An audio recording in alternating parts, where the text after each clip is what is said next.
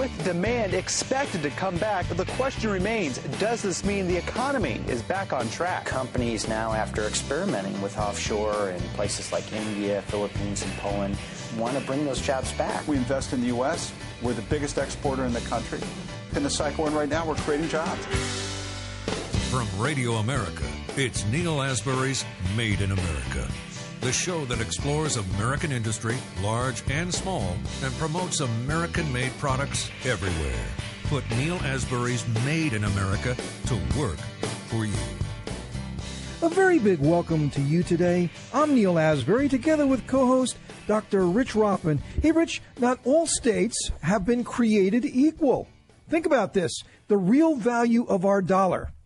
And there's a huge disparity between our states when it comes to what they're able to get for their hard-earned dollar. We're going to be talking about that here coming up in the show. We're going to be also talking about our trade agreements. It's not that we don't have good trade agreements and deals that's out there, but we're just not enforcing them. We've set up all these rules with our trading partners, but things like intellectual property theft, there's all kinds of mechanisms for our government to shut it down, but they just don't have the guts to do it. Going to be a really fascinating discussion. Something here that's counterintuitive. Actually, when I read it, it's not what I would have thought. Of course, back in the 70s and, when I was growing up, that we had a lot of our companies, big companies, leaving the city and moving out to suburbia. I grew up in North Jersey, and a lot of the companies in New York headed over to Jersey. And that North Jersey corridor is home to some of our biggest corporations because they thought they would get out of the city. But now are some of these corporations moving back to the city? And if they are, why are they doing it? Well, we're very pleased to have on the show David Collis, who's a professor at the Harvard Business School. And there was a piece just recently, Is Corporate America Leaving the Suburbs for the City?, in which David was quoted a few times. David, welcome to Made in America. Thank you, Neil. So tell us, what's going on with this? Because, you used the example of GE. Jeffrey Immelt, Rich, is actually leaving the suburbs and heading to Boston, one of our, not so favored CEOs. But Davis, tell us what's going on. A couple of things. I think, first of all, the cities themselves, the downtowns are improving relative to the 70s. If you think back to crime rates, New York City in the 70s, the people were fleeing the cities. Cities themselves have made a comeback. Crime's much lower.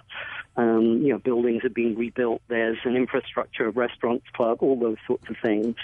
So they're more attractive, I think, than they were in the 70s, and now they're offering tax incentives to get people to move back as well. So there's that sort of the supply side is a lot better than it was. And on the demand side, I think, a couple of things happening. One is that the millennial generation is keener to stay in the city than move to the suburbs. The average age of marriage and first children is creeping up. The kids coming out of universities want to be in the downtown area, and to attract them, you have to be locating there. So that's bringing in the younger people that they're trying to attract. And then the headquarters themselves are what I think about as sort of disaggregating, so that instead of having GE's headquarters in Fairfield with thousands of people, they're breaking it up into the various components, so that Jeff Immelt and the C-suite moves to downtown Boston. All the people who are doing, IT back office stuff perhaps move to a low-cost location. Maybe the tax and legal people go over to the UK. So the headquarters is being sort of broken up. It's no longer monolithic. And each part of it is being relocated to the optimal location. And for the CEO, the C-suite level, that probably is a major urban downtown area. They get access to the communications is much easier, flights, the clients, the customers, the banker, it's much easier for them to do business there. And so I think a number of things going on, both demand and supply side, result in at least a component of corporate headquarters moving to the downtown area. Well, this is I think this is very exciting because this is the metamorphosis that we're going through in the United States right now. I'll give you a good example. The age bracket that you're talking about would be just slightly older than millennials. Those are my kids. And they're growing up and they work and they function. One works for a company called Apple, and the other one has his own company. They both do fairly well. But what they're interested in, when they go to New York, for example, where I grew up, they stay in places off of Avenue D, which basically gave me a heart attack when I heard, where are you staying? Well, we're staying down, by Avenue D, which was a very, very tough neighborhood when I was a kid. Well, the word, of course, is gentrification, and it's all changed. Yes. But then again, so is the psychology that you're talking about. You just talked about, the telecommunications is better. Well, that's very, very important for this generation because everything is social. You know what it is? It's sort of like the kids don't tuck their shirts in anymore, and that's okay.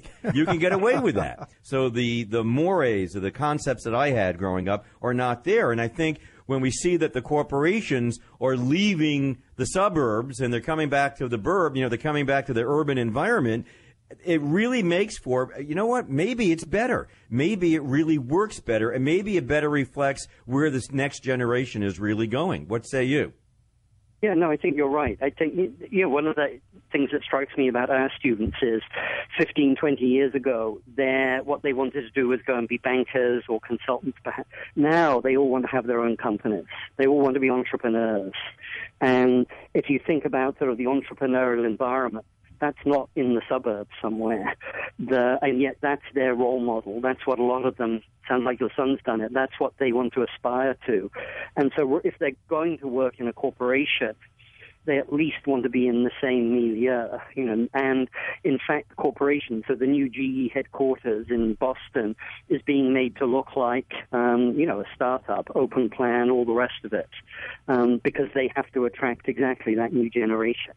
And so, David, just one question I'd like to ask. I mean, does the governor matter? I mean, I can't imagine that companies would be attracted to de Blasio in New York, as an example. Like you said, that some of these cities are offering really great incentives, but you have to want the business community to be there. You have to have some sort of sympathy for the sort of issues that it takes to create a business and to run a business and all of the issues that they're faced with.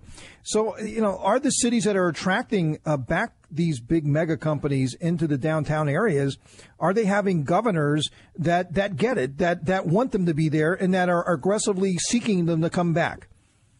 I would say so, yes. Not just the governor, the mayor as well. You're right. If you think about it, GE was looking at a number of cities, and at some level it is. It's a competition to bring them there. If you're not going to be providing an environment that's conducive, they're going to cross you off the list of possible locations. So, I think it's a necessary condition to have the support, the enthusiasm of the political entities involved. And it's not necessarily sufficient, but I think you're right. It's absolutely necessary if you're in it, because it is competitive. They could have gone to New York. They could have gone somewhere. They could have gone to the West Coast if they really wanted to. Well, they might have done that. I think this follows through in the corporate psychology.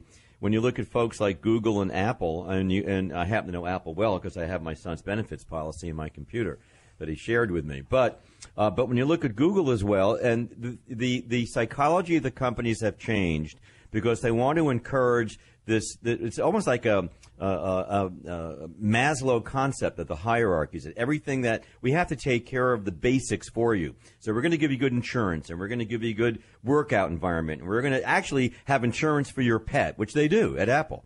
And we're going to make sure you have dental, and make sure you have eyes, and we're going to make sure you have the holidays, and we're going to make sure that all of that is taken care of, so then you can function so much better for the corporation. And it almost seems like we're in a reverse Alvin Toffler-esque environment where we're reversing the concept of the ever-expanding megalopolis, and now we're bringing it back, and we're going to take advantage of more of a condensed, upgraded, gentrified megalopolis that's really going to be in a better urban location rather than suburban. Does that seem kind of real to you? Yeah, if I was to look at downtown areas and say, what's the one thing they don't provide? It is schools, I think. That's still a big issue. So what we're talking about now here And again, that's why I say I think this, older age of first marriage and first children is supporting it as well. Because if you don't have kids, you don't need to live. I do think there is still a bit of an issue, when you get to your late 30s and have 2 kids, that then maybe you would think about moving back to the suburbs. So I think there's a limit to it.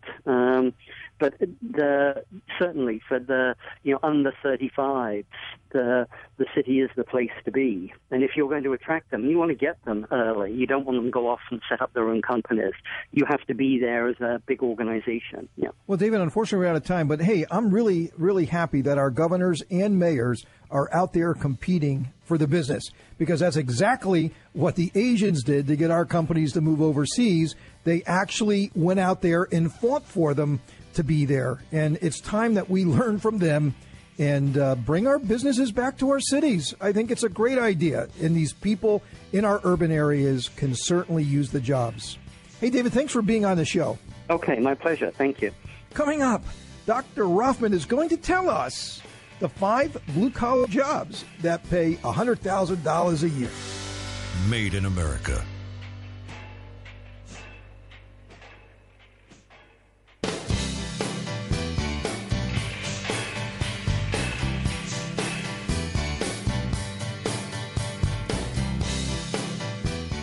Welcome to Made in America. I'm your host, Neil Asbury, with co-host Dr. Rich Rothman. Hey, Rich, I really want to get to 5 blue-collar jobs that pay $100,000 a year. I think we all want to know those. And the 5 jobs that will be the hardest to fill in 2025. And that's also going to be fascinating because, people should start preparing for those maybe, or at least telling their children about it. However, I just got to kind of circle back to David Collis for just a moment. Our big corporations moving back to the cities, a bit counterintuitive to me.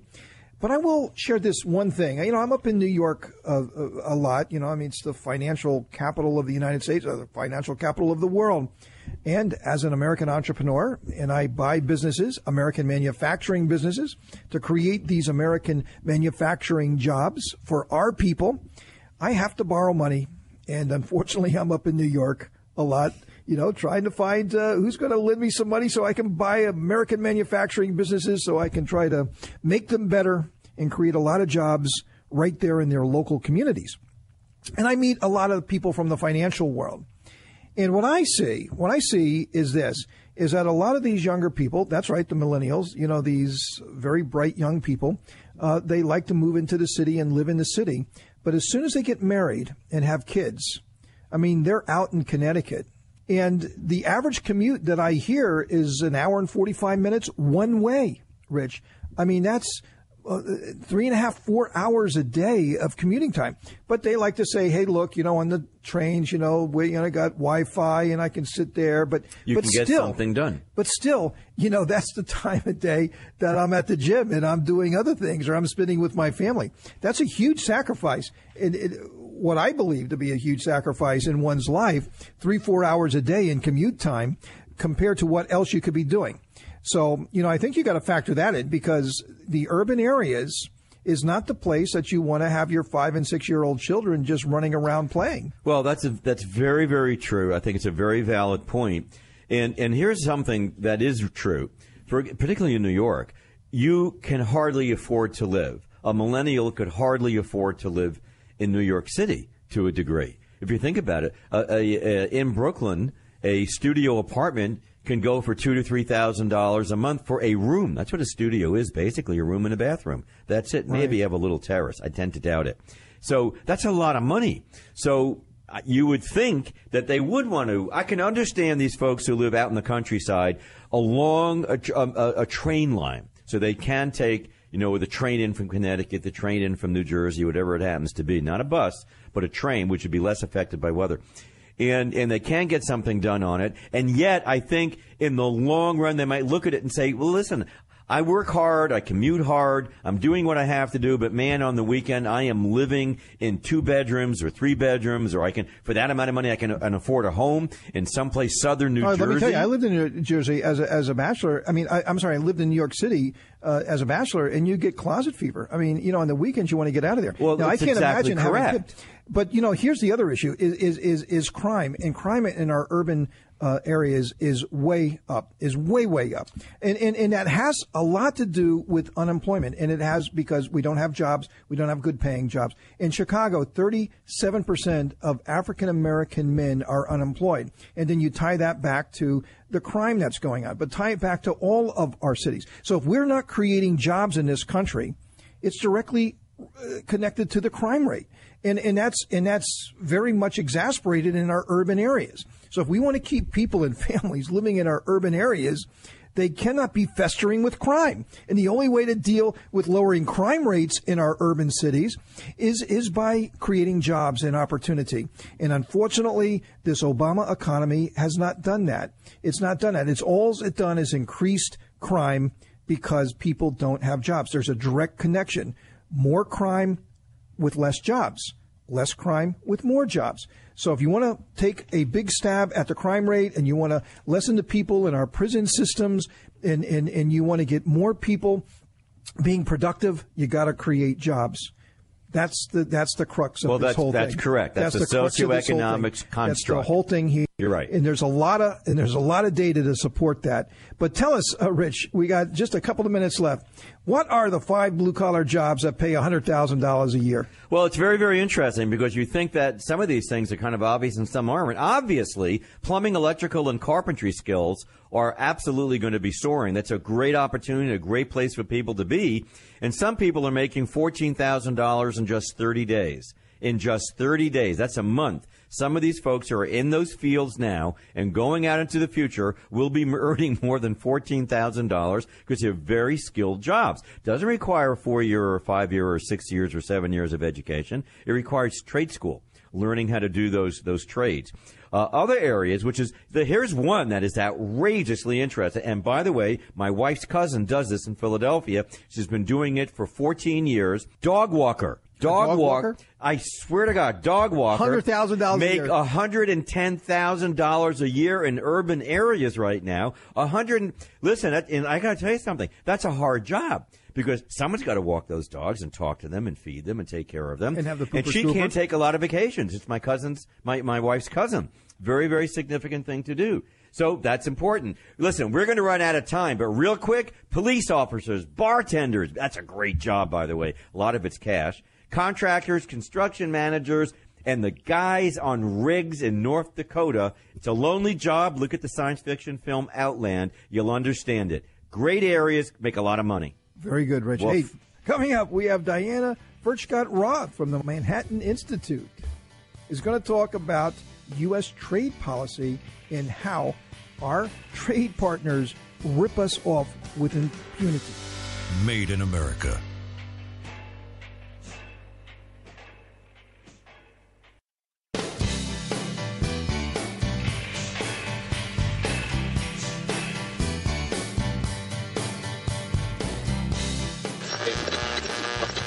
Sharply higher at the open, stocks continued to perform well over the course of the day Tuesday. And I think that bodes well here over the next couple of years for having bigger demands coming to this country. Now, more of Neil Asbury's Made in America. Welcome to Made in America. I'm your host, Neil Asbury, together with co-host Dr. Rich Rothman. Hey, Rich, we had a lot of radio shows and had a lot of segments and some really, really smart people on the show talking about our trade deals. And as we were negotiating them, remember, during the presidency of George W. Bush, I mean, there was a number of deals that were done. The CAFTA agreement, he had negotiated the Peru deal. He negotiated the Colombia deal. He was very active, and he felt that he couldn't get the really mega deals in place, so he was going for these smaller deals to try to build up momentum for free trade and for opening up markets to American products. And we had a number of the people from the USTR and from the Department of Commerce who were responsible for negotiating these things. And we know that they put a lot of effort into it, and they worked very hard on them. And the fact is that they come out with these huge mega documents that took countless hours and hours and hours in the lobbying within Congress to get these things passed with all kinds of protections and things in there, like intellectual property, which is something that is near and dear to our heart because America produces more intellectual property than any other country. So we want to protect that. That is our jobs. That is our good paying jobs. It's all tied to intellectual property. So we really negotiated that hard. And we were at the table and we're pounding our fist and saying, we must have this and we must have that. And we got it. But then we don't enforce it. And that's why, we're in this huge mess. And that's why trade has gotten such a bad rap here lately. But a very, very good piece on this has just recently been published by Diana Furchtgott-Roth from the Manhattan Institute. And she's just published a piece, Rich, that's called "The U.S. Doesn't Even Enforce Trade Rules, Never Mind Enact Favorable Deals." Diana, welcome to Made in America. Thank you so much for having me on your show. This is such an important issue. Well, thank you. And and Rich and I have talked a lot about this, notwithstanding the fact that in our American trade infrastructure at the USTR, the Department of Commerce, and the other 21 other agencies that has something to do with international trade, the people coming into these roles, many times it's building up resumes, it's political payback, it's this kind of revolving door. They're in there, they're starting to learn their jobs, and then they're off to something else because it was never a career destination. And our competitors, foreign nations, have really taken advantage of that. And one of the things that they've really attacked is our intellectual property. We negotiate all these deals with our trade partners, but yet with impunity, they rip us off. They rip us off. So tell us about what this article that you had mentioned about how bad this is. Well, what is surprising is that the administration, the White House, the U.S. Trade Representative, which is part of the Executive Office of the President at the White House, every year publishes what they call a Section 301 report.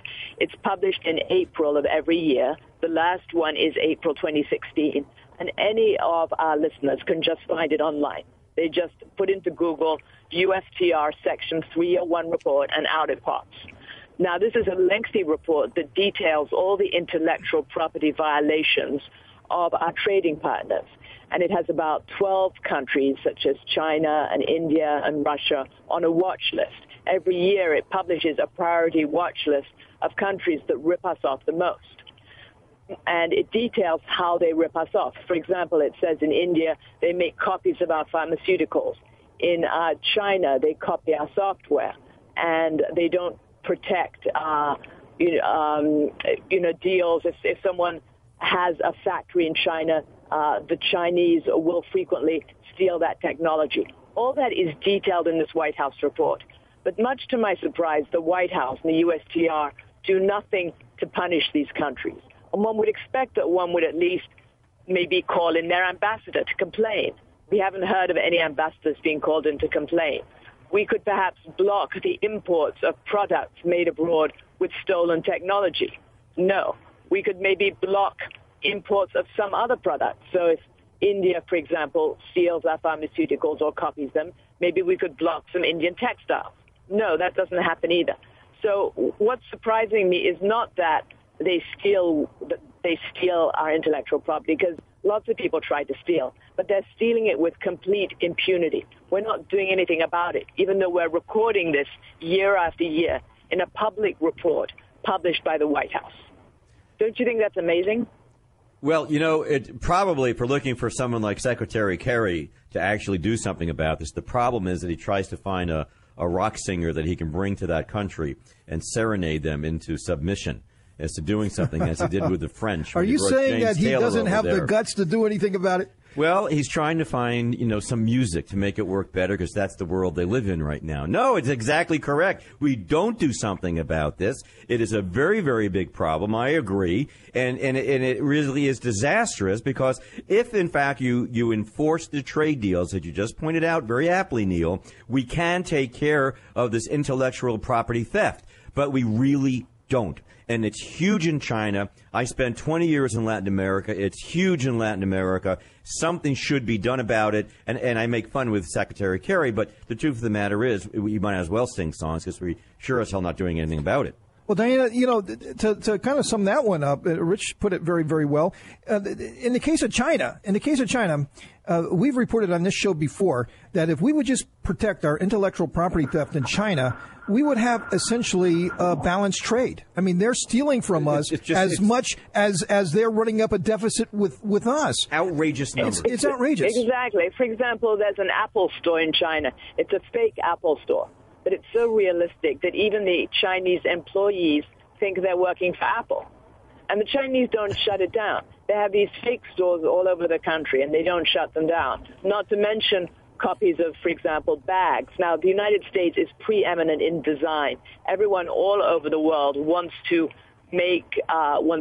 carry American purses, wear American clothes, but yet the Chinese rip those off. And there's a question of what with the fake that you buy in China, is it a good fake or a bad fake? Some of these fakes are, you can hardly tell the difference. But then doing nothing to close them down.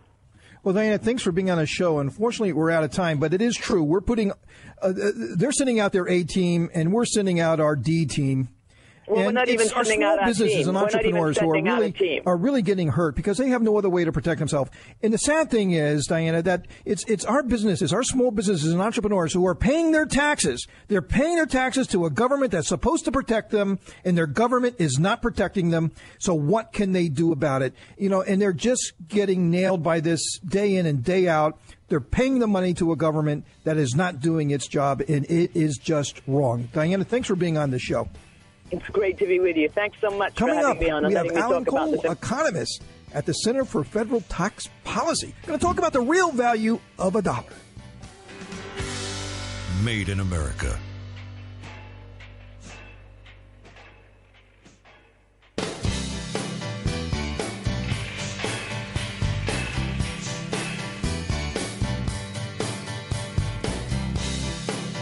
Welcome to Made in America. I'm your host, Neil Asbury, together with co-host Dr. Rich Rothman. Hey, Rich, I got so excited about the show here and got this adrenaline going and the passion on high here at a boil. And I forgot, I am very remiss in welcoming our newest affiliates. I know, and I'm excited about this, too. And they're only 90 miles apart. We're very pleased to have joining us now on Made in America, where we always fight for your jobs and the opportunities that we need to keep this country strong and safe. WINT-AM from Cleveland, Ohio, and WPSE-AM in Erie, Pennsylvania. And by the way, WPSE is broadcast from the campus of Penn State Barron's, a beautiful campus. I just spoke there a few weeks ago. A very great place, and a campus that is doing all kinds of wonderful things to promote American manufacturing. I mean, that's something that's very core to their mission, and we're very pleased to be supporting them and they supporting us here at Made in America. Rich, as I said at the beginning of the show, not all states are created equal. Some states, your dollar is worth a lot more, but you'd be surprised how much more. And we're very pleased to have on the show Alan Cole, who's economist at the Tax Foundation. Alan, welcome to Made in America. Thank you. Glad to be here. So we read your piece. Is very good. The real value of $100 in each state. And it's amazing. The debate on this is very big. I mean, in D.C., you only get 84 cents on a dollar. In Hawaii, 85 cents on a dollar. I guess maybe you would expect that. But New York, 86, New Jersey, 87, and California, 88. They're kind of at the bottom of the barrel. And then states like Mississippi, Arkansas, and Alabama, you get as much as $1.15 for your dollar. So a pretty big spread there. So it's amazing. Alan, when I looked at your map and I saw all of the states to where you don't get great value and you see states where you get really good value for your money, it struck me that it was roughly the blue states and the red states in our country. Yeah, that's definitely true. I've noticed that correlation, too, and there are some reasons for it. Some of them have to do with politics. Some of them have to do mostly with other things. But you're definitely right to notice it. Well, so when you look at like 87 cents on the dollar, and some of these guys, 87 cents against $100, that's sort of like the exchange rate in Cuba right now for the American. I just want you to know that. I just got back a few weeks ago. So New Jersey and Cuba they're very much on par. So you accept that you have better air conditioning in New Jersey than you do in Cuba right now. But having said that, now, so where do we go with this? This is great. I mean, people look for this all the time. That's why I used to go to Canada for vacations years ago. I had such a great discount up there. So is this forcing people to make some pretty good decisions, what they can do with their discretionary income, or better yet, move? Yeah, I mean, it's especially a part of retirees' decisions and where they move. One thing that you hear a lot of people tell you about is retirees moving from states like New York to states like Florida, or from states like California to states like Arizona. And that's because, especially when there's no need to have a specific job, then you can choose, once you've already earned all of your money, then you can sort of choose states based on where your dollar goes the farthest. Well, Alan, let's tie this back to a very important discussion going on in our country today, and that's the minimum wage. And that's why this thing is so ridiculous about having this federal minimum wage at $15 an hour. It's going to just kill so many businesses. But imagine what it's going to do to the states to where your dollar goes a long way. Things are just different. And it's going to be devastating to America, but it's going to be really devastating to places like Mississippi, Arkansas, Alabama, Georgia, North Carolina, to where your dollar already goes a long way. You increase this minimum wage, the jobs are going to totally disappear. Whatever jobs are left, they're on their way to Asia. So why doesn't our political elite see a correlation between purchasing power and what someone needs to make to live in that location? I think it's a pretty good idea to keep that minimum wage policy set at the state level, and maybe even broken down further from there between cities and rural areas in the state, because the fact is that rent in the District of Columbia is about 68% more expensive than in the average part of the country. And then if you look at a place like Mississippi, rent there is about 37% less expensive. So the idea that, you need to have a one-size-fits-all policy solution for these very different states is a huge mistake. Yeah, Alan, I think the big takeaway for me here is that, all states are not created equal. Some states it's more expensive. Some states it's less expensive. And if we're going to mess with the economy in those states that are already doing very well, we're going to bring havoc to many of these people who are just barely hanging on with their jobs. And that will be the impetus for these companies to leave these lower cost locations in the United States and to move overseas. It will be a very, very devastating thing for these states that already have it together. Hey, Alan, thanks for being on the show. Absolutely. Coming up, Dr. Rothman is going to give a brief robot report, because we're all waiting for that, and hopefully he'll have a few moments left over for a report on cronyism, the rise of cronyism in America. Made in America.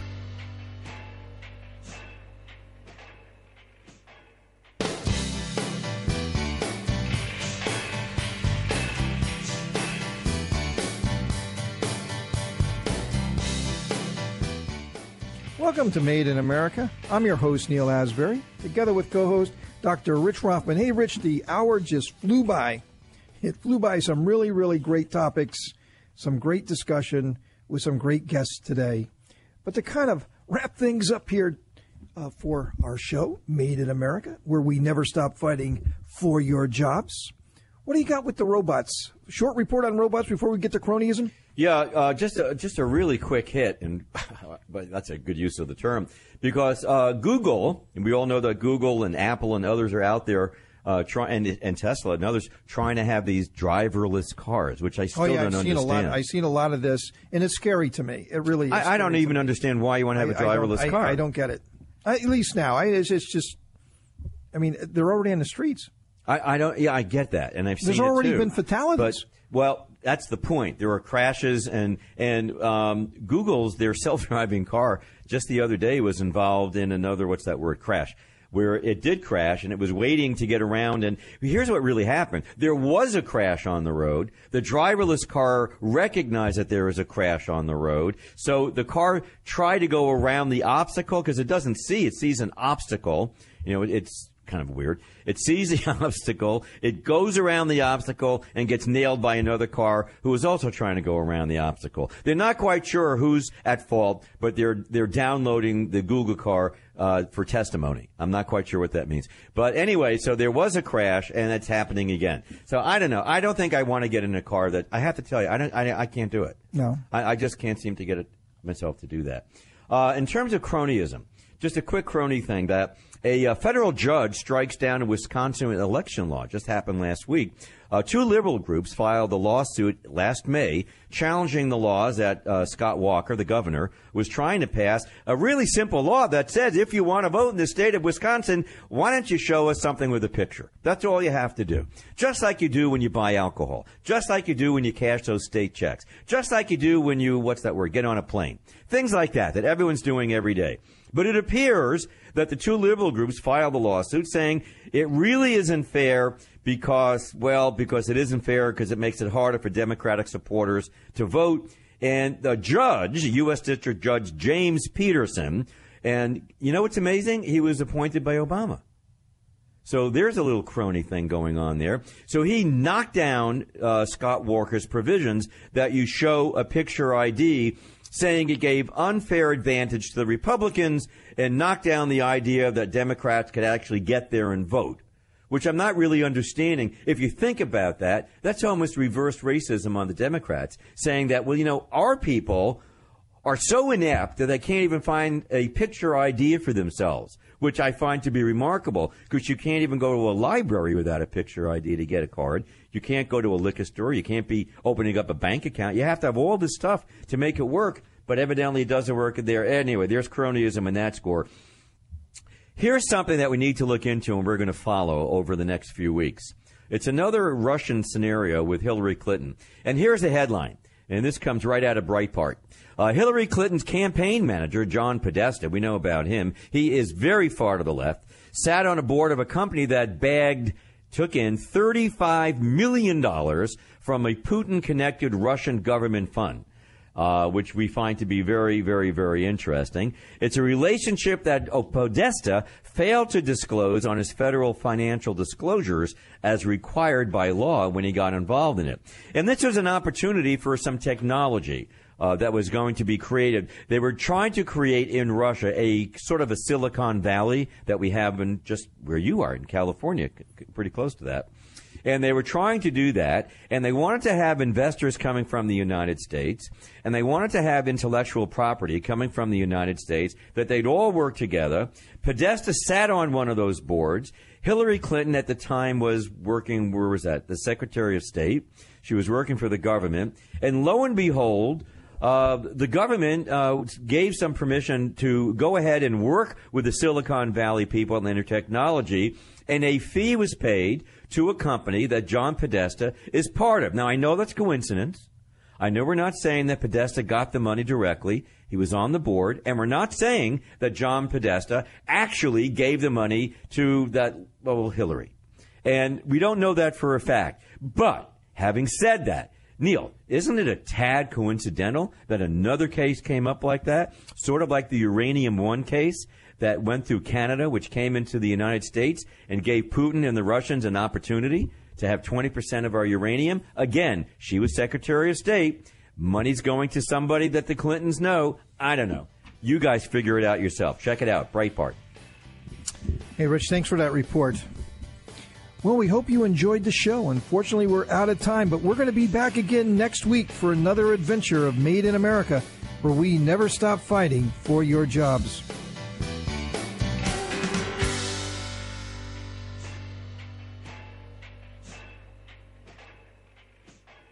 Judy was boring. Hello. Then Judy discovered ChumbaCasino.com. It's my little escape. Now Judy's the life of the party. Oh, baby, mama's bringing home the bacon. Whoa, take it easy, Judy. The Chumba life is for everybody. So go to ChumbaCasino.com and play over 100 casino-style games. Join today and play for free for your chance to redeem some serious prizes. ChumbaCasino.com. No purchase necessary. Void where prohibited by law. 18+ terms and conditions apply. See website for details.